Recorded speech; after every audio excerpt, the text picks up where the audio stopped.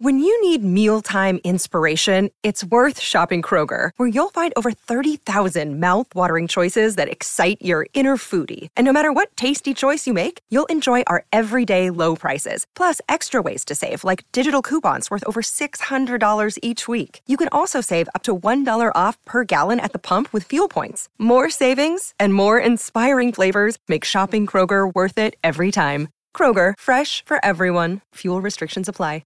Hello, everybody. This is Marshall Poe. I'm the editor of the New Books Network. NBN listeners like to read books and buy them. So we thought we'd tell you that right now, our friends at Princeton University Press are having a remarkable site-wide sale. You can get 50% off books, including ebooks and audiobooks, with the code 50, F-I-F-T-Y, at checkout until May 31. You can save some real money on Princeton University Press books. I encourage you to go there and check it out. Welcome to the New Books Network. Hello, everyone, and welcome back to the New Books Network. This is the Chinese Studies channel, and I'm one of your hosts, Clara Iwasaki. And I'm here today to talk about a really exciting new collection that just came out a few months ago, and it's called Reorienting Hong Kong's Resistance, Leftism, Decoloniality, and Internationalism. And this is out from Springer. And so this is a volume that has 4 editors: Wen Liu, J.N. Qian, Christina Chung, and Ellie Tse. And I'm joined today by 2 of the editors, J.N. and Ellie. So J.N. and Ellie, welcome to the channel.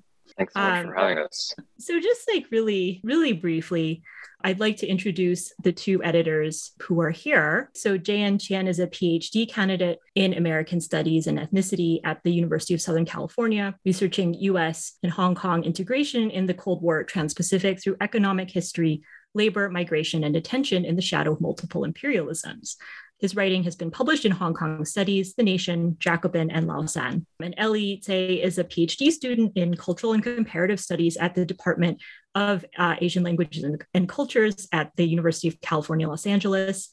Her research addresses the aftermath of inter-imperial encounters via visual, spatial, and architectural practices across the Sinophone Pacific with a focus on Hong Kong. And so I guess to kind of get us started, I'll ask a somewhat traditional question for the channel. And I guess for the sake of simplicity, Ellie, I'd ask you to go first, and then JN, I'd ask you to go after. But, for both of you, how did you become interested in this project? How did you become involved in this edited volume? And what was the kind of inspiration for it?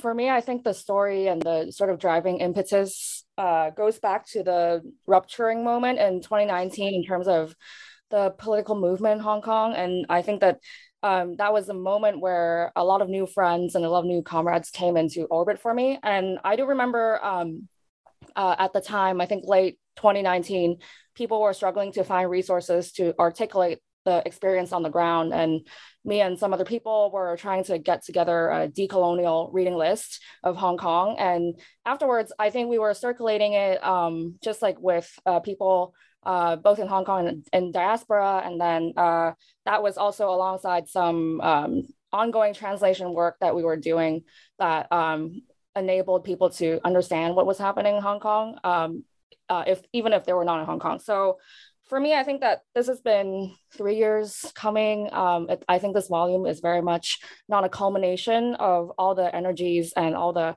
sort of initiatives and collaborations that started in 2019, but instead sort of a checking of the pulse and sort of a just marking of the milestone that we've done like a lot of stuff. So and for me, I think it's maybe like also personal. Like I feel a personal kind of strong need to invest deeply in the kind of networks and traditions that are already in existence in terms of the decolonial left practice in Hong Kong.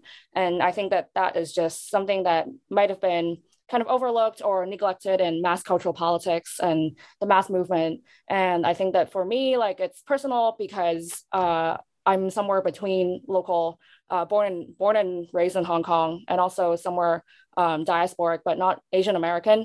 And so for me, it's also very much a project of kind of self-description, self-articulation. I don't want it to be like so selfish, but sometimes, it takes personal investment. And that's my kind of stakes too. And it's to sort of determine where to go at this like crossroads of kind of discourse and representation, and for me to connect that project with other people. Yeah, I think that's a really nice point. And I mean, I do feel like often in academia, we're sort of encouraged to feel like ourselves can't be a part of our scholarship, right? But, that said, I think that's a sort of flawed statement, right? There's always some kind of skin in the game, right? And so, I think there's nothing wrong. And there's a lot, I think there's a lot to be said about making it very explicit, like what this means to you, right? As a subject, right? JN, what about you? Yeah, I mean, I agree with Ellie, and I guess I'll just add that, it was kind of a weird archival project in a way, because we were looking through a lot of the Lausan archive and trying to figure out what pieces we want to include. And so it was kind of like archiving by publishing in a print book. And I'm thankful to Jacob Dreyer at Palgrave, who actually solicited the project from us. He kind of said, "Do you have any interest in doing an edited collection?" And this was back in December 2019. So it's been kind of on our plate and on our brains for a very long time. And, so there was actually a lot of grappling with how to conceive of this project, just based on, we were doing it as the movement was ongoing. And, so one of the most kind of concrete examples of that, I think, was like, we worked on it from end of 2019 up until like end of 2021.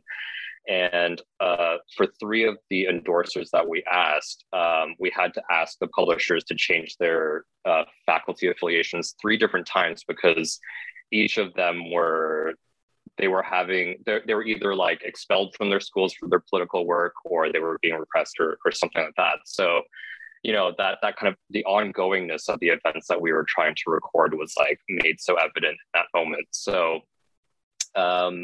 yeah, and then so the other element of the collection was like trying to pull together what were some of the important pieces that we had published in 2019, 2020. And then having the opportunity to ask a lot of the authors that originally published with us to revise and update them based on what had happened in that time was really gratifying. And seeing how, their thinking did change or sometimes didn't change based on the direction that the movement went was really great. It's a really interesting point. I mean, I will, I think, ask, about a number of these issues, but, one thing that kind of came out, this is, deviating a little bit, but was from both of your responses, this idea of both, it is not a culmination, right? Temporally, not a culmination. And yet, if it not a culmination, yet it is a sort of art, an attempt to kind of do some sort of archival retrieval, right? Like that's just, I think speaks to the sort of turbulent nature of this, right? And then, to a certain extent, the way that time has worked, since 2019 and particularly, right, like during the kind of COVID pandemic that, you've had some time while things are changing extremely rapidly to also, kind of look at things that were happening maybe prior to that I think is a really like interesting point that I kind of saw in both of those responses. So I guess both of you kind of talked a little bit about the length of the editing process, right? And, I think I've never done it, but from what I've heard from people, and perhaps you guys can talk about this, editing a collection is pretty, it's a long time consuming process. And, typically, the humanities, for better or for worse, tends to kind of focus much more on the kind of singular kind of book project, right? The monograph is kind of the gold standard of what we're supposed to be doing. And, what you have done is like so impressive. I really, enjoyed this collection, immensely and got like so much out of it. But this was a kind of collective effort, right? Not only between the 4 of you, but also between, I think Jay, and you've already talked about this, right? The fact that you're kind of also working with past collaborators and then current collaborators, right? So, what was the process of working with other people to create this I'm right? And I guess, Jayan, if you wouldn't mind starting us off there.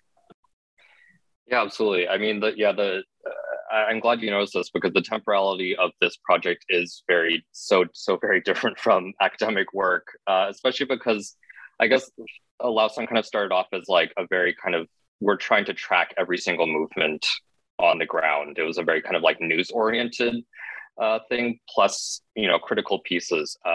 Whereas we've eventually kind of shifted in different directions. And so there was that kind of like immediate gratification of publishing things right away, which is like the complete opposite of academia, as you know.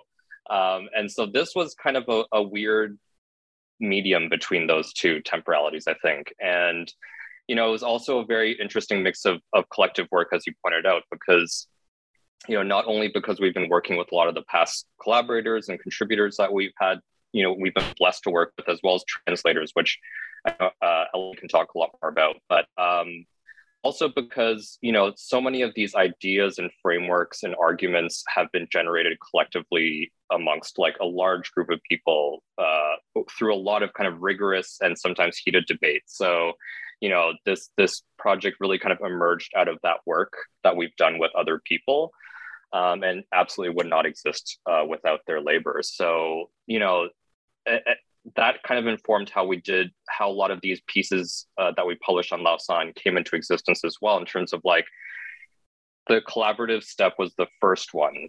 Like we'd have to have the conversation with everyone. Do we agree with all these different points that this author has submitted to us in those different things? Whereas I know it can be slightly different in academia, where it's like, you generate your own ideas in solitude, and then you bring it to like a workshop and seminar and revise and rework that way. Not to draw too fine a line between the two, because I know that there's overlap, but it was a very kind of interesting flip where the collaboration and struggling out of ideas came first. And then sometimes it came out under like a single author on the website. So this kind of edited collection is a whole mix of jumble of those dynamics as well. It's really, it's an interesting point. I think that's like a very like useful kind of insight to have into the way that the, both the kind of, original kind of articles and things like that came together, but then also how this came together. It is, it also sort of testifies, right, to, it's not necessarily like a problem with authorship, but, as you say, right, JN, there's certain things, there's certain labor or there's certain contributions that can get lost when we have to have a name or maybe two, right? There's, and, in that way, a kind of collective, imagining, even though, it can seem like, it can be very rigorous, it can be very generative, right? There are ways in which that kind of stuff gets lost. So it's really helpful. And I think it's really useful to kind of know that. That's a really interesting point. Ellie, do you have anything you'd like to add to that? Sure. I'm very much not close to the dissertating end goal at the moment. I think probably like 5 years out or something. I have no idea, honestly. But I'm going to these like dissertation workshops nevertheless, because it's nice to just tune in sometimes and see what people are doing. And I want to bring up something that Sign Yao, who's the author of Disaffected, out at Duke UP had said. And then this has struck me in a way that resonates with what I believe is like a collective citation and authorship practice. And it's that I think the edited volume or like the collective work is also the site of just survival. And I think you were saying, Clara, like the past 3 years, there's been so many overlapping crises, and it's impossible to write out the crisis from the argument or the sort of concept or whatever. And I think that that's very much true for my own sort of contribution to in the volume and the process of editing. Certainly, like I think like I'm part of like the formation of ideas collectively, but without people who are doing it together with me, like there is no way any single one of us could have pushed out something like this at this moment in an attempt to archive and an attempt to sort of prospect or telegraph out a decolonial future or whatever, right? And so I think that for me, that's sort of the central thesis of why, for me, this project is sort of a test for the idea of singular authorship. I think that my sort of personal experience in the academy hasn't been super alienating. I think I'm very lucky in that I have great support from my department. I have great sort of intellectual community, and I haven't found it to be very sort of isolating or very alone. But I think that, like monographs and like from my standpoint, like having done this volume, like these monographs and like these sort of single author projects, like sometimes I think it's just, like it's a bunch of people. I think like the author is probably the interlocutor, and it's like the network, and it's like the bunch of people. It's like this close knit, but like wide sprung like collaboration that actually is the central core of any project. And so, like I want to, like moving forward, like if I ever get to the stage of doing my own dissertation, I would hope to still carry this ethos of this volume with me, that, this is like, a conscious cultivating of radical and trustful relations. And then it's a long-term kind of solidarity building that, a single monograph doesn't always like speak to. So yeah, I don't know. Maybe it's a problem generally, like that takes like beyond all of our lifetimes to fix. Like it's the neoliberal propriety of the professional academic. And so I think that's like something that each of us can work for a very long time. But that's just me. Yeah, I think that's a really good point too. And I mean, not that me saying so has any effect whatsoever, right? But I think one thing that I do think that, I got out of this volume, and I've gotten out of other edited volumes, but this one particularly, just because I read it so recently and I enjoyed it so much, is, I think, Ellie, as you say very well, there's a lot to be gained in kind of acknowledging the community that has helped you bring out an idea, right? And, ideally, maybe that's what like an acknowledgements section of a monograph does. And yet, right, like, as you say, right, there's this kind of like very seductive, probably, pretty neoliberal story that academics like to tell ourselves of, like, I brought this book into the world, it is mine, right?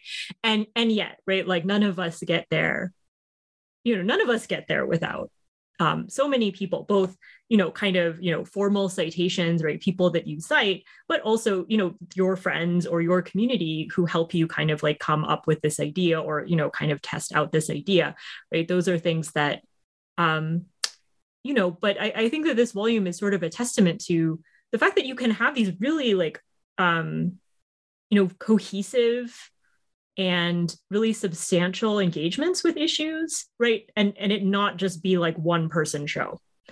And I do think, that this book does, there are lots of different topics covered. There are a lot of different approaches. People are talking about a lot of different things. And yet there are some really clear through lines in this book that I think, mean that it adds up to something more than the sum of its parts, right? There's something here that really collectively kind of means something, at least to me, right? I really found that to be like quite powerful. So I guess sort of on that topic, right, speaking a little bit of the kind of group of people who, contributed to this volume, how did you and the other two editors, how did you make decisions on who to contact? I think Jayan has already kind of talked a little bit about the fact that many of these people are people that you already knew and worked with before. But, how did you make decisions on who to include or what topics were important to include? So I think, Ellie, why don't you go ahead and take this one first? Yeah, sure. I think that it's very much kind of a mixed approach, and I think Jan probably talked a little bit about the aspect of like pulling from different archival collaborations in the past few years, and then also having that kind of seg into each of the editors' own kind of intellectual foundations, and in fact, I find that to be one of the most rewarding parts of working in a collective of editors rather than in a single type of editorial structure. And so for me, it was like I was I was obviously, I think I'm more within like Sinophone studies, and then I'm sort of like my work is in bringing into bear like third world feminisms and women of color feminisms into Sinophone studies. And then I think that resonates with Christina, which is another editor's work. Her work is very much on decolonial feminism and Hong Kong art. And then that sort of also brings into view like JN's sort of attention to visual studies in logistics and Cold War kind of militarisms. And then, like everything sort of like in the midst of diving into the archive of past work to refine and to update and to sort of clarify directions within. I think it's also all of our kind of interdisciplinary kind of underpinnings also bringing to the table. And so I think that the open call, like we certainly had an open call in the beginning. We got a really good response, and there was so much to go through.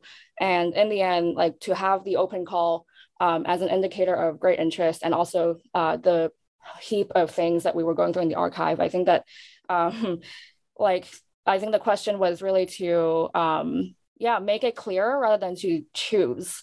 I think it's almost impossible to narrow down or to say, like this analysis is more like trenchant or like more urgent than another, but rather I think, it's a question of us sort of naming the stakes and also giving the appropriate framework on which to support all these different arguments.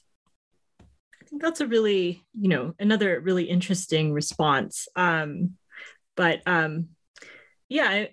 guess, Ellie, if I could ask just a follow-up question to that, I hope you don't mind, but I guess I'm just sort of curious, like how much of the volume came from the open call and how much of it came from the sort of archive, and were you looking for, specifically things that went well together? Were there certain things that you were kind of looking to have covered that maybe weren't covered in the archive, like that kind of thing? I'm just sort of curious. Well, I think like we're both kind of like looking at the PDF right now. But I think like for each section, so each section is actually, I think, a good mix, maybe like sometimes like half and half, sometimes maybe like 2/3 archive or something, I think. Is that right? Yeah, I think so. So it's almost like going for open call is it's just a huge opportunity for us to like look for people we haven't collaborated with yet, but have actually been in kind of the political and intellectual orbit of our conversation. And so like certainly like the variety, or I'd say like the range of collaborations we've done in the past is like it ranges from labor to kind of solidarity to coalition building. And I mean, it covers a wide gamut, but inevitably there are gaps. And I will say that perhaps material life, which is the second section, I think that would be somewhere that we're pulling more heavily on the open call. And so it's again like a sort of not really choosing, but fitting, like more like fitting it into a supportive and an explanatory framework that clarifies directions and also just like lifts up like all these different analyses that otherwise like perhaps that we were not aware of or that other people were not aware of. But yeah, I don't know if Jayan has anything to add about that. Yeah, we could. Jayan, did you have anything you wanted to add to that? No, I think Ellie covered that pretty well. Okay, sounds good. That is really interesting. I guess maybe we can, having kind of talked about the way that the editor selected this, I guess let's get into some of the substance of this collection. And there's a lot here. Just to warn you, I could probably ask you questions for 3 hours. I'm not going to do that. But I just want you to know that I could if I felt like that would be the nice thing to do, which it would not be at all. Okay, so I guess one of the ways that I thought maybe we could talk about this is to kind of use the introduction to the collection that was written by all 4 editors as a kind of through line into the collection. Again, there are a lot of really good articles in this, and for listeners who haven't had a chance to pick up this book yet, I highly recommend reading all of them. But just as a way to kind of get through some of the ways in which this collection is constructed, I thought that might be a sort of useful thing to do. And so, this is perhaps not the most intelligent point that I could make, but, you mentioned in the title, this kind of concept of the decolonial, right? And this is a term that you really kind of give a lot of space to in the introduction, as well as, talking about decolonial movements and then also talking about leftist movements and then how these two, kinds of terms like interact with each other within Hong Kong. And so I was really struck by that. And I was also particularly struck, and I think particularly intrigued, that, one of the other things that the editors kind of put forward in the introduction is an attempt to move beyond third world internationalist perspective, right? Which has been, I think, often, and you guys can correct me if I'm wrong, I'm not an expert in this, obviously, but that has been a way that, leftism, Asian leftism, right, particularly has kind of been constructed, right? And so, the editors, both of you and the other two editors, right, kind of posit that this might not be a great fit for Hong Kong. So, I guess I'd like to hear both of you talk a little bit more about the word decolonial. What are some of the tensions that you kind of felt within that word? Why did you decide to kind of use this as one of the key words, both in the title and then in the collection throughout? So, Jayan, if you'd like to start us off, I'd really appreciate that. Sure. Yeah, that's a great question. I mean, I think all four of the editors might have different thoughts on this too. So I'm like speaking for myself here, but one of the most compelling facets of decolonial critique and decolonial as a term, I think, is that it's not overdetermined in my mind in the same way as like third world critique and third world internationalism are. So I know lots of different people who practice decolonial critique, draw on each other's work and stuff, but they also theorize very specifically based on their own locations and context. So, in this collection, we are drawing on this existing literature. That, the core ethos being that we not only have to dismantle the settler capitalist political economy of a colony, but also the colonial hierarchies of race, sex, gender, and other hierarchies of valuation that socially reproduce that system. So I'm thinking of like Maria Lugonis's Towards Decolonial Feminism, where she expands on Anibal Quijano's coloniality of power by insisting on the way in which gender is not peripheral or epiphenomenal, but it really cuts across all the dynamics of like ecology, economics, and knowledge production. So, I think the term is very popular in some US academic circles, and it's not often used in Hong Kong at all, as far as I know. But I think what we wanted to do was to use it to kind of identify the infrapolitical, which is something that one of our editors, Christina, brought in from James C. Scott, and thinking prefiguratively about like the glimmer of politics that we see in the movement standing apart from the mainstream ideology and what is being presented as this kind of monolith of what Hong Kongers believe. And also, we wanted to use decolonial to kind of prefiguratively identify things that we see as targeting the foundations of Hong Kong's ongoing colonial dilemma. And so I think by choosing a term like decolonial that isn't really used locally, we're also able to kind of avoid a lot of these pitfalls of these overdetermined terms, like attempting to adopt or pursue a third worldism that suits Hong Kong or vice versa. And we can really kind of like start trying to think fresh and anew about the different problems that Hong Kong has. Not to say that we should just discard all of the lessons of the past entirely, right? But not being kind of chained to them, forever. Yeah. Yeah, I think that's, I think is a really interesting point.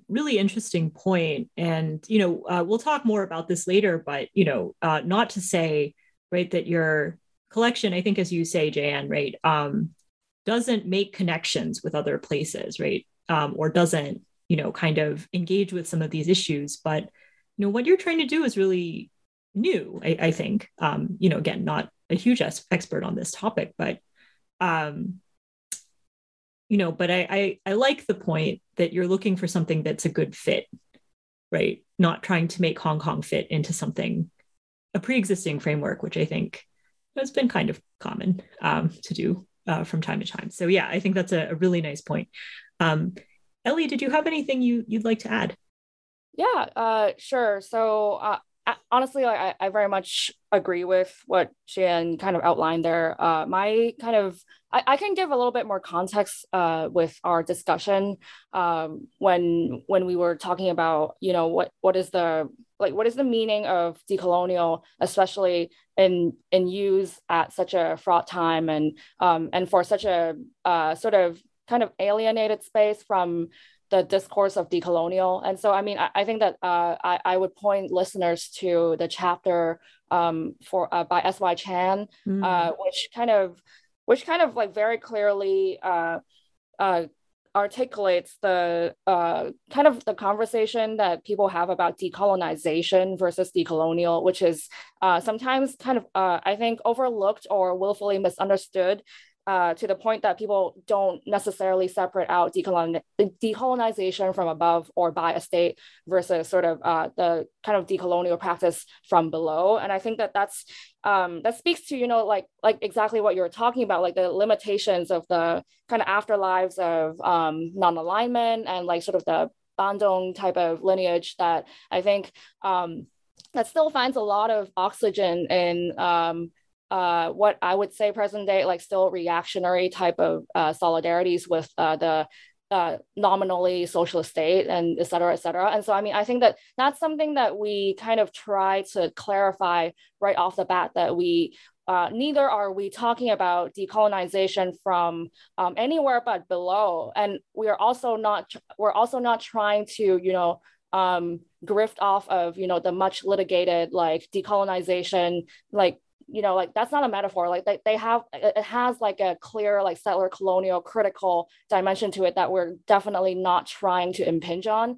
And so I think that for me, like decolonial is the appropriate space on which we can, like Jan was saying, like we could make new determinations in lieu of sort of like these other tired and or like mixed up or confused like uses of similar words. And so, I mean, when it comes to, you were saying that Hong Kong as a term or as a site often gets kind of slotted back into pre-existing frameworks or kind of imported or ready-made theoretical foundations, and then like it doesn't get its own right to articulate or describe its I guess its existence, its whatever. And I think this is something that we're very wary of. And I think that there's a very typical debate in terms of, for example, I mean, Sinophone studies, like we're always talking about like, does Taiwan have the right to theory, or can we do theory from Taiwan, blah, blah. I mean, it's for me, like as someone like in this project, like I'm very conscious of the charge to be able to do theory from Hong Kong and treat it as a site from which to do critique and not a site of critique or a site to critique per se. And so I think that that's a huge responsibility, and it unfortunately it fits awkwardly in the sort of kind of radical or pseudo-radical epistemologies that kind of infiltrate the discourse of around Hong Kong today. And I think that like even within Hong Kong itself on the ground, I was in Hong Kong in 2019, and let me tell you, like there were so many like rumblings of like just general like resentment to like just like skepticism and like even anger about like people trying to foist a term that's unfamiliar onto sort of quote unquote local context. And I think that for me, like I was in multiple separate like left spaces in Hong Kong that like that's sort of like more, I guess, like for example, like there's like a very like orthodox, like I don't know, like Marxist like bro type group that I was in for a while, but then very like hastily left because of obvious reasons. And they were like, I was telling them like, like we're doing a decolonial Hong Kong reading list, like would you be interested in perhaps joining a reading group? And they would be like, like what's decolonial, like and it's like it's a little bit it's disheartening on one hand, but it's also I quite understand that it's sometimes like it's it's a learning curve as well as something that you just have to deal with at where it's at. And so it's like, so my question is, like during this volume, do Hong Kong people or like people from Hong Kong or whatever, people associated to Hong Kong in any way, like, do they have a right to claim a decolonial politics? And, my answer, like for this volume and for any work associated with this is like, yes, of course we can. Like, it's unfamiliar, yes, but like, I think there are inklings and there are sort of, if not, I guess like direct like expressions of decolonial politics that are already available. And, my job, or, rather our job, is just to put it all together and to make it, legible. So yeah, I mean, it's sort of my long-winded rant about how we came to this term in the first place. And I think that, this is an ongoing conversation happening at all levels of the movement. And I'm sure people disagree with us or people agree. And, I think this is going to be something of a long-term type of debate.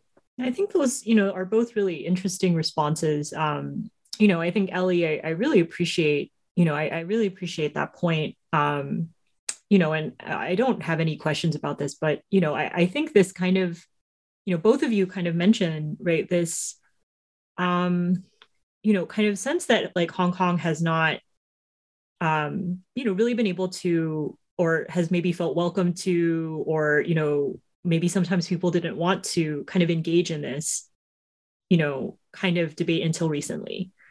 Or, like it has often been, right, China, Taiwan, and maybe Hong Kong, right? Like it has often been this way. And obviously, JN's article gets at this, and there are a lot of other articles that get at this kind of issue, right? But, I do think, I did find it to be, quite powerful. I'm not a Hong Kong person, and I don't know about, a lot of this stuff very well, but, there were a lot of articles that I do think, kind of articulated in much more intelligent ways things that I had thought, and was like, yeah, I wish I was that smart.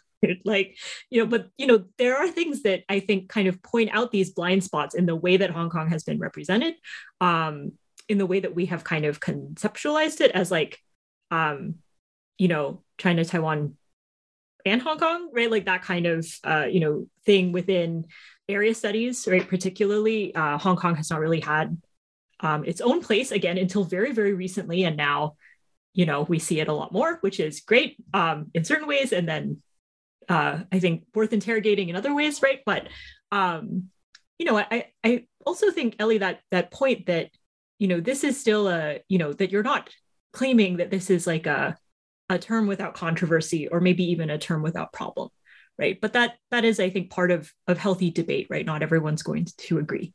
And that there may be, kind of conversations or contestations within like all different levels, I think is a really interesting, and I think a good point to bring to this, right? It's again, like not necessarily, I guess, like common for academia, right? To be like, yeah, some people may disagree with me and that's fine, right? And yet, right, like that is part of a movement, right? Is to have disagreements, right? As long as you can talk about them, right? So yeah, I think that's a really good point. Okay, where was I? Okay, I have one. Okay, I have one other question. I didn't put it down, but I had one other question. Kind of, it's like half question, half observation. Just speaking of citation and speaking of community, I did notice in this introduction, and generally speaking in this collection, I think this might be one of the a bibliography that has relatively few old white guys cited in this. I was really into it. I mean, I assume that this was intentional, having, seen, and talked to you both about this project. But I noticed that, you have a really interesting, right, the bibliography in and of itself is its own discourse. And you draw from some really interesting sources. And I would say, like, within my own discipline, JN, I know you're in slightly different field, right? But within the area studies discipline, somewhat unusual, right? People, unfortunately, still to be citing, although I think that's getting a little better. But For listeners who haven't had a chance to pick up this book, it's a really, it's a really interesting intellectual community and a really interesting intellectual lineage. And I realize this is a very poorly articulated question, but if either of you have anything that you'd like to add on the subject of your references and your intellectual community as articulated within the introduction, I'm just sort of curious to hear more about that. I guess Jayan, did you have anything you wanted to? Yeah, this actually kind of connects to something you were just saying about, reading some of the articles and being like, wow, I wish I had, this is something that I've been thinking about a long time and this person articulated it. And that's actually, to tie this to an earlier question, that's like one of the selection criteria that I had was just like, these are pieces that I had read that really kind of illuminated things for me, like about Hong Kong, about the movement, and that really kind of contributed to my own growth. So that was like, those were some of the first pieces that I reached for. And that's kind of like how I think this intellectual community that we built through the citations kind of grew organically as well, right? Because, I guess the project that we're engaged in is it's so like multifarious and like, it's editorial, it's organizing, it's translation, it's so many different things. And that's incredible, right? Like we're able to engage with so many different people on different registers. And so I think that's maybe why the bibliography might read like askance or askew in good ways, as if we're not specifically drawing in a disciplinary way from certain leading figures or something like that, right? Because, there are people who are more adept at this kind of like historical archival work in the collective. And so they've been able to offer some more of the kind of like archival sources from like, Sun Mu and some of the like leftist collectives from like the 60s and 70s that some of us weren't really aware of. So I think that's why it's so eclectic, is because we also have so many contributions, not just the four of us. That's really interesting. That is like quite illuminating in the process. Ellie, did you have anything you wanted to add to that? Yeah, sure. Just a little thing. I think that for both of us, I think for the bibliography, like the way it is, I think it's just a clear reflection of our mode of engagement with our interlocutors and our collaborators. And, like Jan was saying, like a lot of them were doing their primary research into the histories of movement, histories of collectives in Hong Kong and diaspora. And I think that for me, like I engaged heavily with translation, and for the text in translation and the original text, or like some other scholarly kind of treatment of such text, and for all of them to be situated alongside each other and as and as like equal sort of sources of knowledge production. I think for me, that's one of the central kind of motivations of why almost all of this is, to me, a translational practice. And I think that it is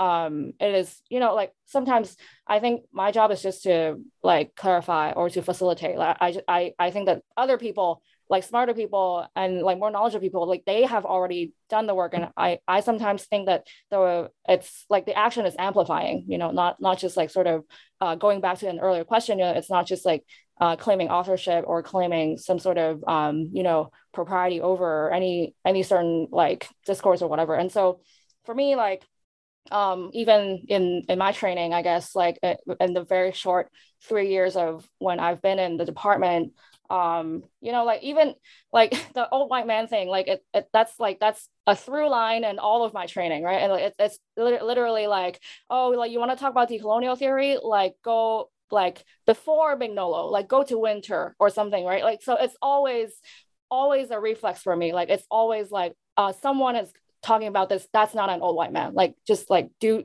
that for everything, right? And so I I don't know, I think for me it's a little bit like knee-jerk at this point, and I'm kind of glad that it kind of is sort of what you noticed about the volume too. Yeah, I mean, and I guess for listeners again who haven't had a chance, don't worry, I'm pretty sure Foucault's still in there, but like there's just like a lot of other things. But yeah, I really, I learned a lot, from the text, as I continue to say ad nauseum, right? But I also learned a lot from the footnotes, and that was something I did kind of clock was, oh, that's interesting. I had never, and so yeah, there's a lot going on both textually. Elliot, I think that kind of comment about translation, right, or the kind of the politics of translation or amplification, right, that kind of thing. It's really interesting. But yeah, like that's also there, right? The kind of resonance, right, between someone like Sylvia Wynter, right, and this situation, which is not to say that she is commenting on this situation, and yet there is like a resonance that you can kind of get, can sort of get that kind of resonance that kind of goes between these two kind of issues. Okay. Again, I am so sorry I've asked so many questions. I really enjoyed this. Okay. So I guess, I'd like to ask a question kind of more broadly about the first section of this collection, which is called Grounding the Movement. And so I guess, how did you decide what was going to go into this section? Why did you decide to put this section at the beginning? I think in many ways, this is a very foolish question because obviously Grounding the Movement sort of answers this question already, right? But, how did you decide what was going to go inside? And I guess if this is kind of too general a question, one of the other through lines that I noticed in this section, and this could perhaps be just my own, delusional perception of this, but that there did seem in most of the articles in this section to be attempts to draw, to maybe complicate the idea that 2019 was a kind of unprecedented event, right? That there is a strong history, both within institutions of governance and institutions of rule with the previous colonial regime of the British, as well as a lot of links within the movement itself, right? That there is an attempt to kind of make those connections, and so I was wondering if either of you would be willing to speak to that. Ellie, did you have anything you'd like to start with? I guess just brief comments about why even ground a movement, because certainly like it's unprecedented in scale and operation perhaps, but it's, yeah, I mean, I see it as because precisely it reacts to so many of the sort of perceived failures or the like shortcomings of prior attempts to articulate some pretty complex and I guess overdetermined terms as well. Grounding it is kind of necessary in order for us to then go to material life, which gets into the sort of relative minutiae of how things are done and who is speaking and who ought to speak but haven't. And then perhaps like later on zooming back out into kind of, I guess, again, the prospecting framework, like looking at internationalism from below, and it's reference to an organization that we frequently collaborate with as well. And it's something that I think like as a matter of like just scaling or like scoping our projects, like grounding is something that is necessary. Like number one is just like it's there are so many like contentious terms of quote unquote political liberation that just have, I guess, like congealed into these stubborn like binarisms, or just like have increasing attachments to I would say like reactionary type of things, and I like nationalism and nativism. And like for us, like grounding the movement perhaps like also entails like teasing out the exact dynamics between like these binarisms, and like to like chop them up a little bit and like just like re-examine them in light of 2019. And secondly, just like grounding the movement, like for me it's just like also like incidentally it's just significant like as an action that I have to do every day. Like grounding is something that is always debated in the movement, right? Like it's something that like people are always talking about, like who is on the ground, like who therefore has a right to participate and to speak. And so lots of people have staked a claim in being able to delineate like this right to be on the ground, or like who is closer to the ground, or therefore has like a like kind of a more moral political like right toward determining these ideas. And so I think grounding the movement for me, like it's incredibly arduous, but like every single thing that we do without sort of like articulate why we're grounding and what we're grounding is like, you know, it's almost moot. Like I think like, you know, the ground is like, so like by the mainstream and by like sort of more kind of belligerent right-wing people in Hong Kong, I think the ground is sort of seen as the only arena of action. And that's precisely like, for me, at least personally, that's my contestation. Like the ground is not static, it's always shifting. And like sometimes your ground is not my ground, like, and you know, so on and so forth. So I think that's sort of my interest in why grounding in the first place. Yeah, that's a really interesting. I mean, there's a lot there, right? But there's some really interesting things there. I think particularly that final kind of comment about, you know, the ground, you know, as this kind of site of somewhat exclusionary sometimes, you know, or it can, you know, be used as such, right?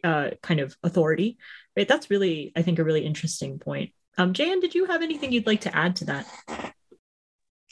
Yeah, I think somewhat similarly. I think I felt that there was a need to ground it based on, you know, your observation, Clara, which was that this through line, we were trying to draw the timeline a little bit further back from, you know, because I think most of the narratives that came out, like the first books about the movement that were like rushed to press, like at the end of 2019 or whatever, were by journalists who basically tried to just kind of like represent the majority opinions in very broad strokes. And typically, from what I can tell, the timelines were drawn back to like maybe like 2012 or something like that, you know, like around the time of when the student movement started. And so I think we were trying to ground it in a different way. So kind of like what Helly was saying was like, we're seeing this movement as springing from many different dynamics other than, you know, what these other books have done so far. And I think the kind of submerged critique that we have of that is that we don't see these the liberties to protest as it's not indebted to the kind of like pseudo liberal democracy of the British colonial system, right? Because I think that is kind of the implicit argument of a lot of these mainstream books is like, look what's being taken away as these kind of like pseudo liberties that Hong Kong used to have. And so we're trying to kind of draw the timeline further back to say, well, it's a lot more complicated than that. And as you can see, you know, these liberties have always been kind of not there, in jeopardy, you know, those different things. So I think that's what we were trying to do by grounding. It could have been titled like regrounding the movement or something like that as well. Yeah. I think that's a really interesting point. And I think Jan, your comments kind of brought to mind. I taught a Hong Kong class for the first time this year. And I wish I had a chance to read this book before I prepared all my lectures, but you know, I think that's something that comes up, right? You know, not only just within, you know, people who are protesting in Hong Kong, but, you know, Hong Kongers, you know, in Canada as well. And I'm sure other places, right? This idea of like the British taught us the rule of law, right? You know, again, I look forward to teaching this class in a couple of years again, you know, fully armed with this book, but you know, again, at the time I was like, I don't think that that's true. But I don't know enough to really say. And now I'm now armed with many other things, but, you know, and then these other sort of, you know, kind of moments of dissonance, you know, in 2019, when you would hear like the Hong Kong police force referred to as Asia's finest. And, you know, that is something that gets, you know, kind of bandied about quite a bit. And yet, you know, and again, my experience with Hong Kong is very limited. But when I lived there, I think in like 2011 and 2012, I heard stories of, you know, nice middle class, you know, ethnically Han boys, you know, getting carded, you know, getting her, you know, and so at the time, you know, I was like, really? Is that true? You know, and again, like these are my own kind of very anecdotal kind of, you know, experiences, but, you know, and then to kind of see these things laid out, right. You know, Jan, I think that other point that you made, right, about the kind of limited historicity, I've been fortunate enough through like a Hong Kong group in the city where I live to watch a number of the Hong Kong documentaries that have been coming out about the protests. And they're really, many of them are really, good.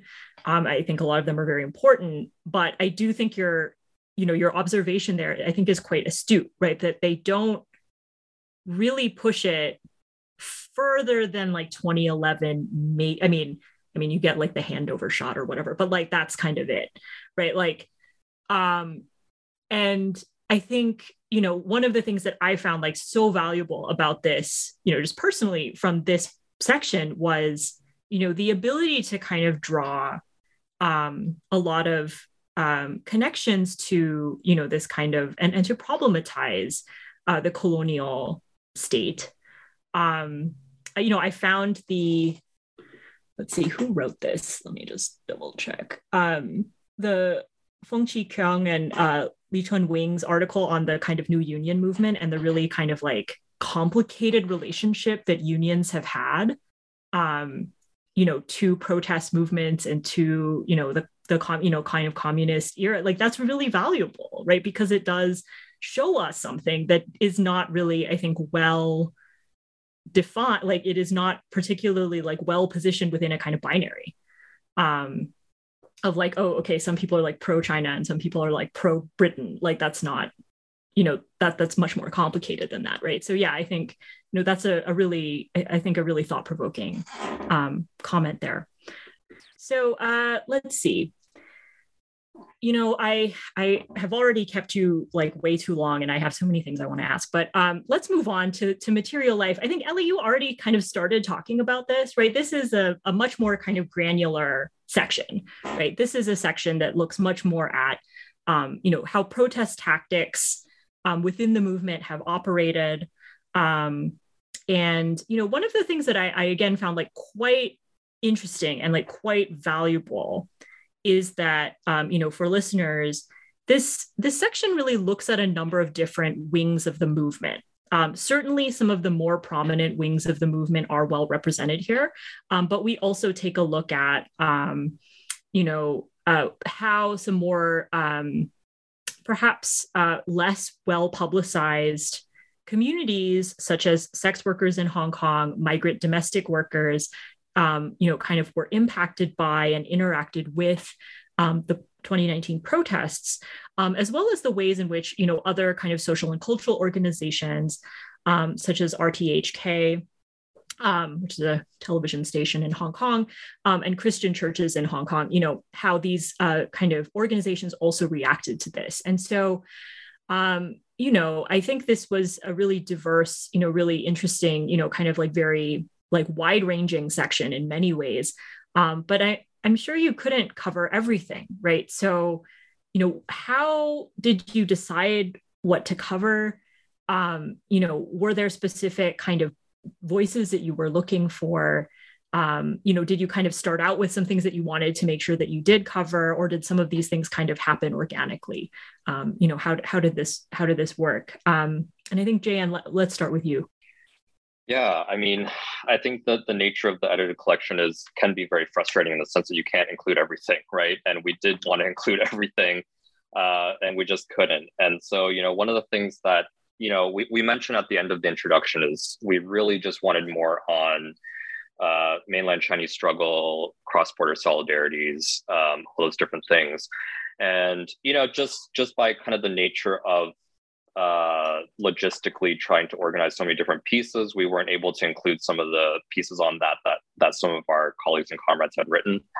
And so that's one kind of missing piece that I really wish was there from the material, because I think it's such an important element of what we're trying to do in that section, which was, like Ellie said, the kind of like granular look at what life is like during the struggle, before the struggle, after the struggle, and stuff like that. But, I'm really glad that we have the pieces on the sex workers and migrant domestic workers, especially as like historical and political agents in and of themselves, rather than as kind of, sociological subjects through which we can kind of like, pity or favor with our charity or those types of things. So,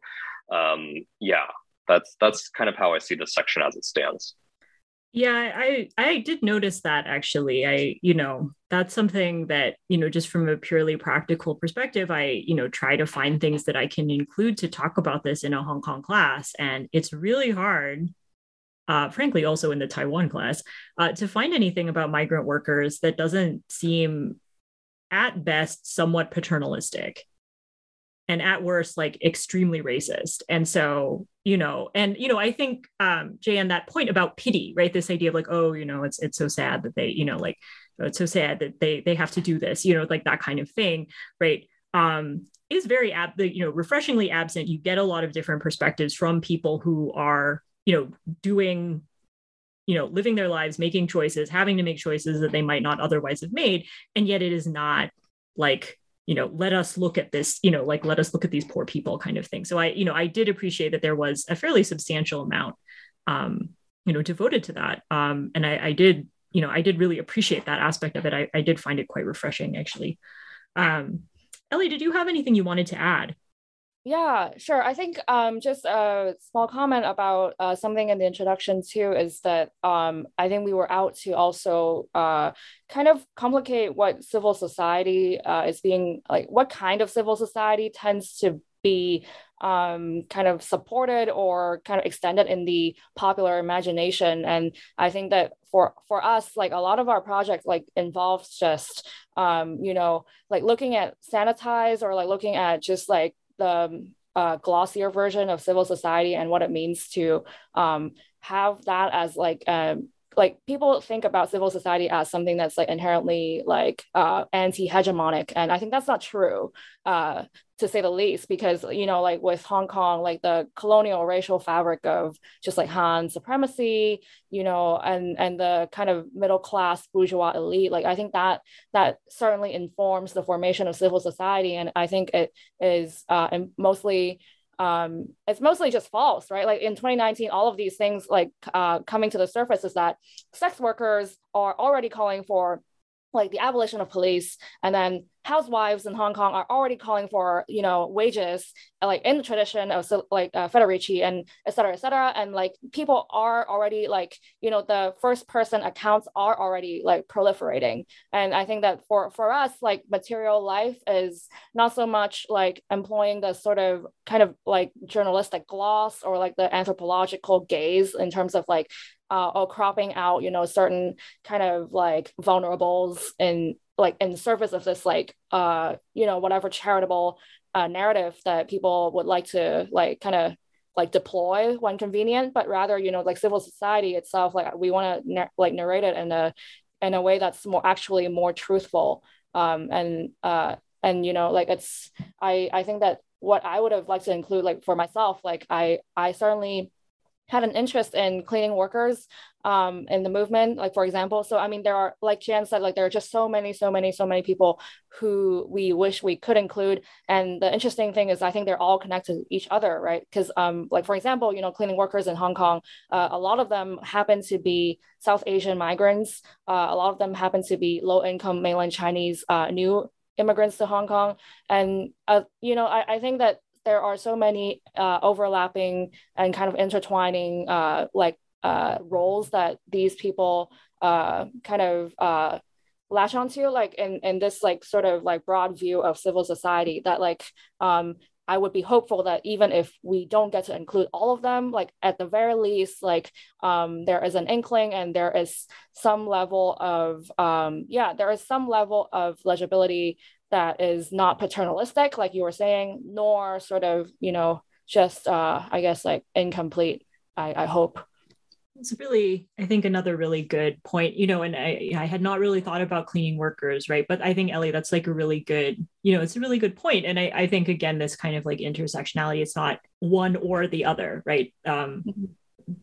Many of these things are kind of quite connected. Yeah, I think that's a really interesting point that I would like to one day make you talk to me more about. Okay, let's move on to the final section. And I found this section, I don't know, I like them all. I know I sound kind of very wishy-washy, but I think this section is quite interesting and quite innovative. because this section, which is titled Internationalism from Below, puts the Hong Kong movement in conversation with a number of other movements around the world. Some of those being decolonial and some of those being, I think, other types of movements, right?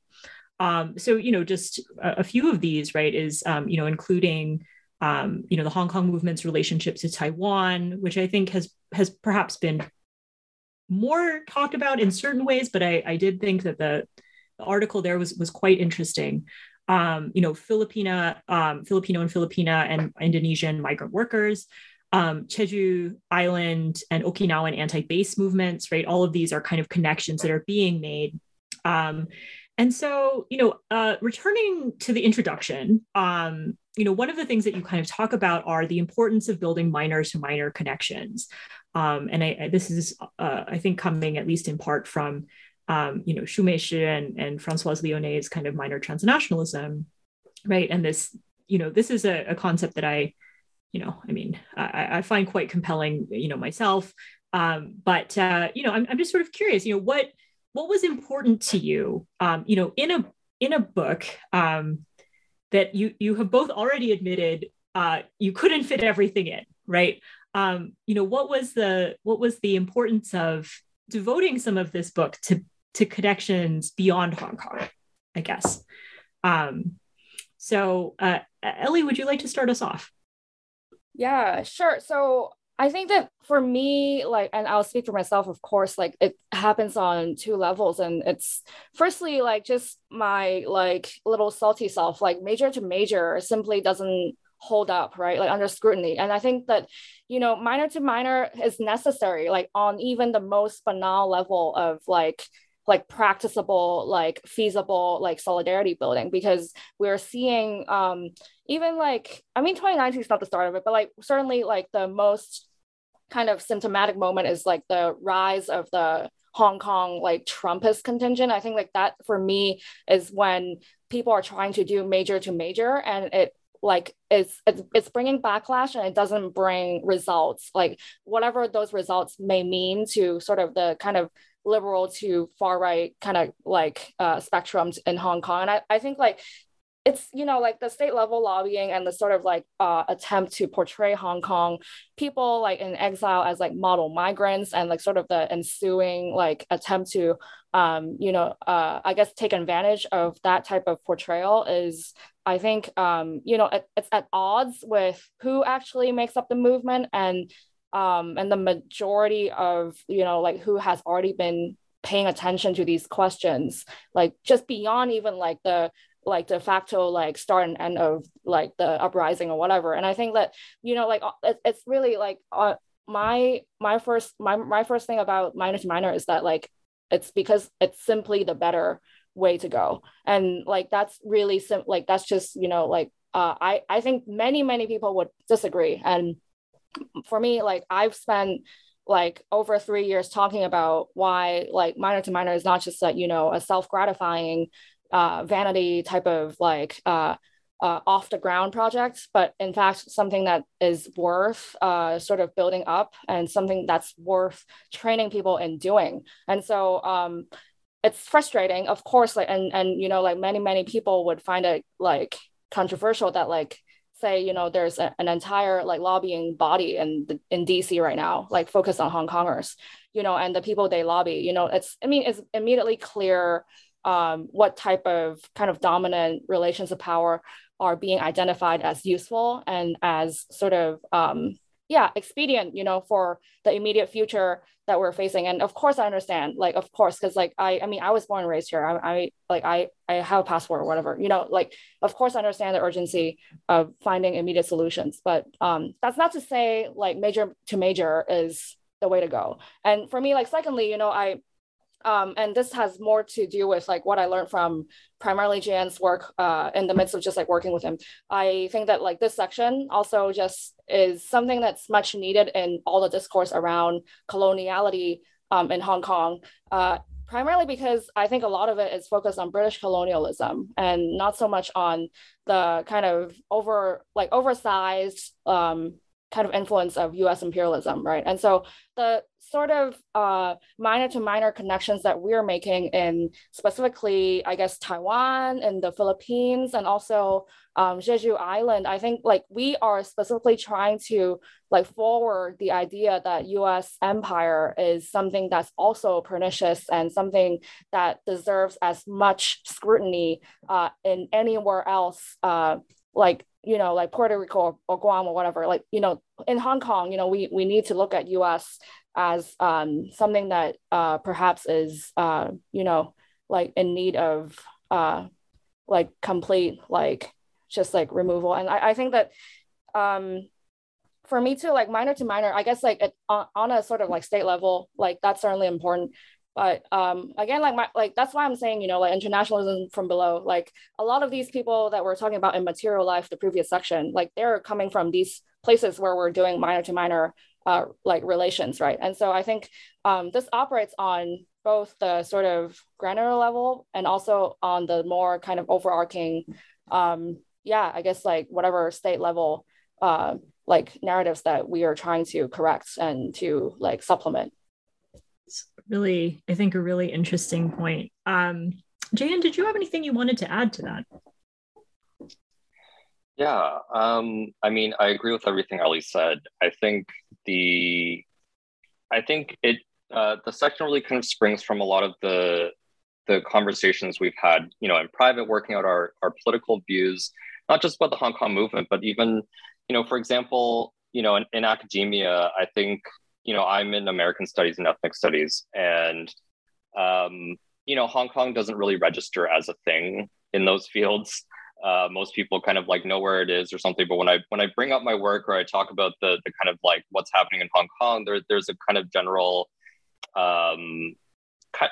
general ignorance about it, and China in general as well. So I think thinking about internationalism from below, and I don't think that's a specific fault of anyone in particular. It's more just how these fields have formed. But I think this section is an attempt to address these separations amongst fields and even political movements, right? So like for those people who see US empire as the only force that needs to be fought, on the global stage, is the only global hegemon, then obviously Hong Kong doesn't matter at all, right? And then for those who see China as the only kind of enemy to be fought, then the US empire doesn't matter at all. And obviously, one of the core ethos of this book, and then also our collective work, is that, capital is global. China and the US are just kind of inseparably enmeshed in the global market at this point. And so it's seeking these immediate solutions, what Ellie was talking about, I think it can accomplish things in the short term, medium term, but it doesn't address these kind of root issues of how empires collaborate and feed off each other, right? And so, it's also kind of driven by this belief that like once you strip away all the kind of nationalist rhetoric of like cultural, ethnic, and racial difference, we all really kind of have a lot more in common under, this sounds like a platitude, but we actually do have a lot more in common under the experience of like capitalist exploitation than we have differences, right? And so it's really, this section is really trying to drive towards that, like trying to bring that observation to its logical conclusion, right? Because normally you would never think about comparing like Hong Kong with Jeju Island or with Puerto Rico, which that was not included in this book, but that's kind of an event that we had held early on in 2019 with Puerto Rican scholars and activists, is just like this kind of common experience of like dispossession under like continuing regimes of coloniality and also global capital, right?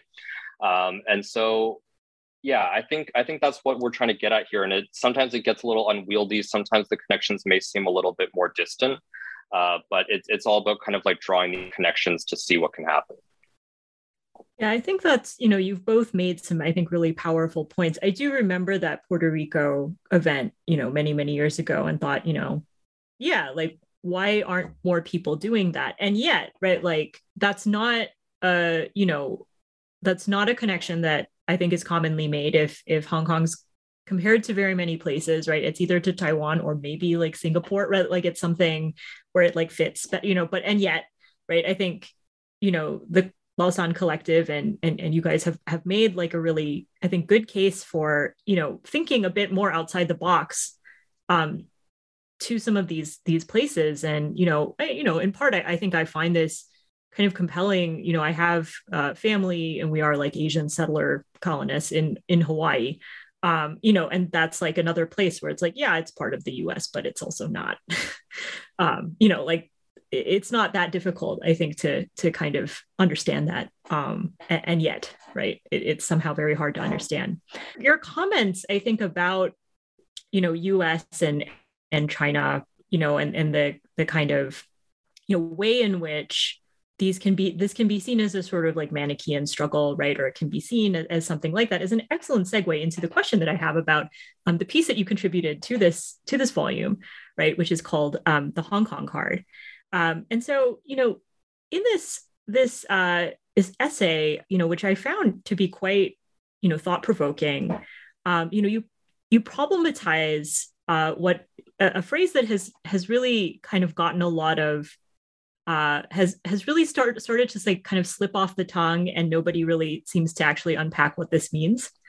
And so, your essay here does, I think, a really good job in making us think about something that we don't think very much about, but probably should, which is the phrase, the new Cold War, right? And, kind of thinking about, what this phrase does, how it's being articulated both by American and Chinese politicians. And so I guess I'd like to ask you one question. I could ask you a ton of questions, but I'll just ask the one. So, in the essay, you kind of critique, right, this idea that, in fact, what is happening today is a new Cold War, right? And so what are some of the possibilities that emerge for us if we don't see the current situation as a new Cold War, right? Would you mind speaking to that? Yeah, sure. So I think, this chapter was an expansion of a kernel of writing that Ellie and I had done a long time ago. So Ellie, please feel free to jump in as well, because I'm sure you have just as many observations about this. And it's also very indebted to the collective conversations that we've had at Lausanne. So, I'm not claiming this is my argument about the new Cold War, but I do think, it's really important to point out that what's happening right now is that, different states are kind of like grabbing onto this term in order to like import binaries from the old Cold War, the actual Cold War, into the present of like, capitalism versus communism, liberal democracy versus authoritarianism, those different things. And, there's obviously kernels of truth on either of those kind of binaries, but it doesn't accurately describe the material reality that we live in under anymore, right? Like I said in a previous question, the US and China are allies that have enmeshed now in terms of their collaboration under capital, right? So it doesn't make any sense to try and import this old framework where the antagonisms were real, and there was still kind of a revolutionary movement in that moment, and so there has to be a reason why it is useful in this moment, right? And it's not just useful for governments and elites, but it's also very useful for protesters and people who consider themselves radicals, right? Either on the radical left or radical right. So many people find use in this term "new Cold War," and it's just this kind of like empty like cipher or container for whatever a certain person's like prejudice is or what their political beliefs are. And so I think it's really important to unpack that, because if we don't, then we kind of really risk allowing states to really narrow because once you start talking in the discourse of war and crisis, then your options become so limited, right? You either you're with us or against us, right? And it's a very kind of old trick, obviously, in the US. So it's really kind of surprising to me that a lot of people are falling for it again, having just, gone through it for 20 odd years. This is an attempt to kind of unpack the falsity of what this new Cold War discourse is to really try and break free from those limited options and to say, actually, we don't have to invest all of our political and psychic energy into the US or into China. There are other options. Ellie, did you have something you wanted to add to? Oh, I mean, maybe just an example. I mean, I think that what comes to mind in Hong Kong, at least when people are trying to drum up sort of more heat for the new Cold War discourse is when they talk about sort of mutually assured destruction, which is like, you know, like I think they're trying to amp up the antagonism between China and US, and they are, you know, like they're looking at Hong Kong as like this like strategic point of destruction, wherein if like Hong Kong is like jettisoned and like is no more, then like China doesn't get to depend on Hong Kong's like sort of financial like sort of liquidity or whatever, and the financial institutions that like they have long relied on, and then like the whole thing goes up in smoke. And so I think that for me, like that's certainly what resonates with me about this piece on the quote unquote why the new Cold War is a dangerous notion. Like, you know, it's leading to like literally solid swaths of people on the ground, like employing it for dubious ends that, you know, don't really secure like, you know, I think like feasible options of survival for anyone who's not like a mobile middle class person. So I think that, you know, like even so like even beyond like kind of Anglophone radical like left right circles, I think in Hong Kong this has, you know, material ramifications for anyone who's like falsely or misleadingly advocating for something that resembles like the other Cold War. So yeah, it's really, I think, an interesting point. You know, I could ask a lot more questions, but you know, I've taken up a lot of your time, so I think I'm going to close with the final question. You know, we have talked, you know, we've covered the book, I think, fairly extensively, but is there anything that we haven't had a chance to get to that you would like to bring up? For me, not really. Yeah. Like I think that like, I mean, again, like I wish like maybe this volume could have like, you know, part 2, part 3, you know, whatever, and we could just keep kind of updating and checking in on this conversation again and again. And for me, a part of this is like my personal ongoing kind of visual studies dimension of the movement. And I like this stems from like something early, very, very early on, like as early as like probably like 2015 when I was still in undergrad. I was doing a lot of work about kind of the like, I guess like the like latent liberalisms and like hegemonies in visual culture when it's like transmitted as diasporic art. And so I was looking at, you know, like the prior Hong Kong movements and how like sort of images of commodity and capital become sort of synonymous with this like, I don't know, this sort of like overarching identity of Hong Konger as inherently sort of anti-hegemonic. And I think I have an investment in that because like there are a lot of sort of highly kind of like articulated image worlds and even 2019, like everyone keeps saying be water, be water, be water, but like what does that mean beyond like the Bruce Lee reference and be water being, you know, the sort of much celebrated like new tactic of decentralized action and anonymous action.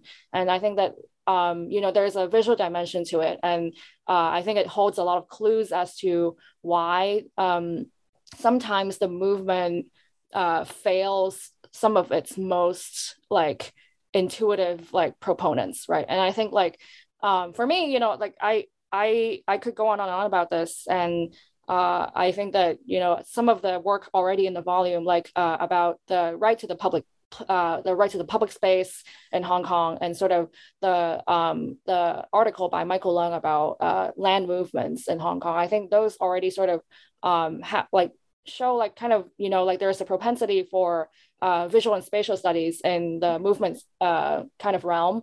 And I think that like, you know, if I were to have more space and time, like I would probably work a little bit more on that. Really, and I'd love a volume 2 selfishly, but as you've both said, right, it's a lot of work. Jan, did you have anything that we didn't get a chance to talk about? No, I feel like we covered it all. All right, sounds good. Okay, final question, and then I'll let you both go. Thank you so much for sticking with me for so long. Jan, what are you working on right now? Now that you've spent 3 years working on this book, obviously the next thing is more production. So, what are you working on? Yeah, I mean, Ellie and I actually had toyed around with starting a new book proposal. So that's one thing that's going to take on a different flavor from this one. But that's one thing that's kind of on the back burner, kind of we're letting it simmer in the back of our minds. But I guess currently I'm working on a book chapter, a dissertation chapter, and it's set in Vancouver. I'm revisiting this kind of episode of the so-called monster houses, like the McMansions, that were really kind of like this firestorm issue in the 80s and 90s with like Hong Kong and Taiwanese immigrants, and now with mainland Chinese immigrants. And really trying to think through this not as just this kind of like sole issue of racial discrimination and cultural difference, but as like exemplifying this kind of reorientation of global racial capital after U.S.-China rapprochement in the late 70s, and how these houses actually kind of exemplify like a logistics regime of like increased circulation of capital, commodities, and people. So yeah, that's kind of what I'm working on now. Sounds really interesting. Ellie, what about you? I think I have a lot to work on, but primarily my own health and kind of, family dynamics after kind of burning out and flaming out all over the place. So I will be real about that. Like before any work can continue, like I kind of have to fix some like myself things first, right? And then so I do have a reading recommendation because I know that Jayan will never bring it up by himself. And it's an article in AmerAsia, the Cold War issue. It's called Ubiquity Made Visible, Non-Sovereign Visuality, Plastic Flowers, and Labor in Cold War Hong Kong. And so, not to put you on the spot, but, I'm just telling people to go read it whenever I can. So, yeah. That sounds good. I think it's important to kind of recognize that, health is important, right? We're not really encouraged to say that, but, work is important, but health is more important, particularly in times like these. So, thank you so much. I really enjoyed this conversation. I've learned a lot. So, thank you so much. Thank you, Clara.